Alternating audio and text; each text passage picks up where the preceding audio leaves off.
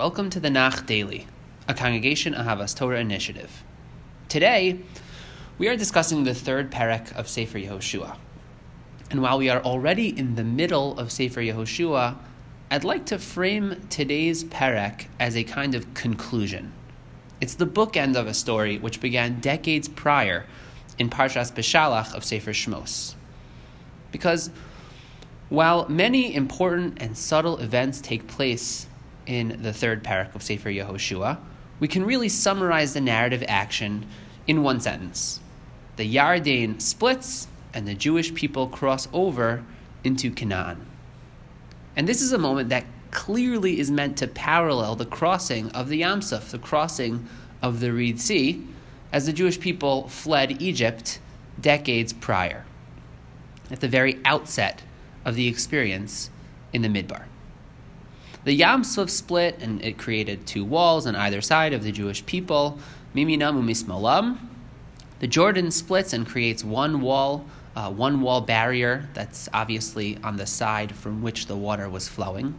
But they are clearly two parallel moments.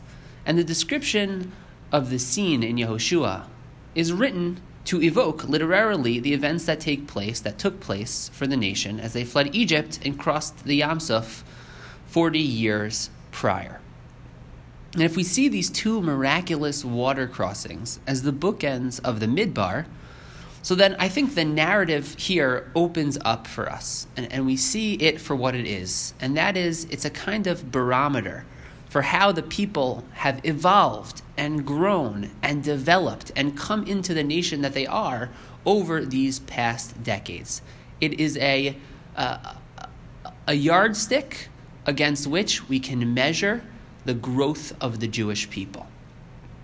Let's focus on two broad differences. And there are certainly more to be explored, and I encourage you in your own learning to look at this narrative and hold it up next to what happens at Kriyas Yam Suf and think about the many different ways that they are similar, the many ways that they are different. But I want to focus on two broad points, and here they are. Firstly, at the Yam Suf, Bnei Yisrael find themselves pinned against a body of water, and they panic, fearing that this will be their end. They throw themselves into the water as a frantic last-ditch effort to be saved, and just before they themselves, or some among them, are drowned, the water splits. And of course, I'm slightly embellishing the pshat with some midrashic material. But the point is, it was this kind of frantic effort in the face of terror and fear. They jumped in, and the water splits. Not so at the Jordan, not so at the Yarden. They are given, in fact, 3 days to prepare for this splitting of the sea, this splitting of the river in this case. They know exactly what's going to happen. They are led in this case by the Kohanim, who are carrying the Aron HaBrit. They're carrying the Ark of the Covenant, so it's not whomever among them was the most brave who was willing to jump in. There was spiritual leaders designated, who are going to go first, and the waters split for these Kohanim carrying the Aron before the Jewish people even are bidden to take a step into the Yarden. So everything is done, the whole affair is organized, it's planned out, it's executed with confidence, it's executed with faith.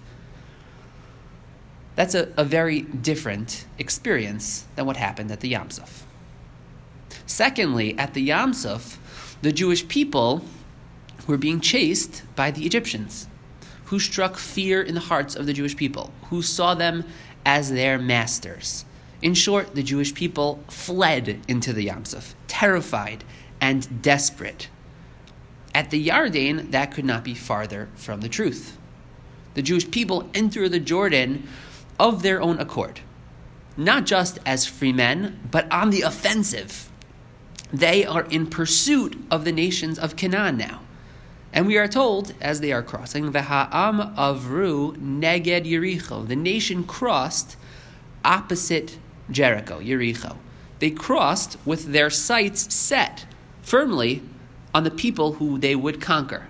So they enter the Yam Suf and then into the Midbar with the Egyptians at their backs, and now they cross the Yarden at the end of the Midbar, and now they have their enemies whom they will be attacking, who they will be the aggressor towards.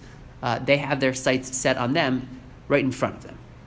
In short, the Jewish people enter the Midbar, to kind of conclude, to wrap all this together. The Jewish people enter the Midbar through Kriyas Yamsuf as a disorganized, undisciplined, not yet entirely faithful group of slaves. They are the objects of history. They are acted upon.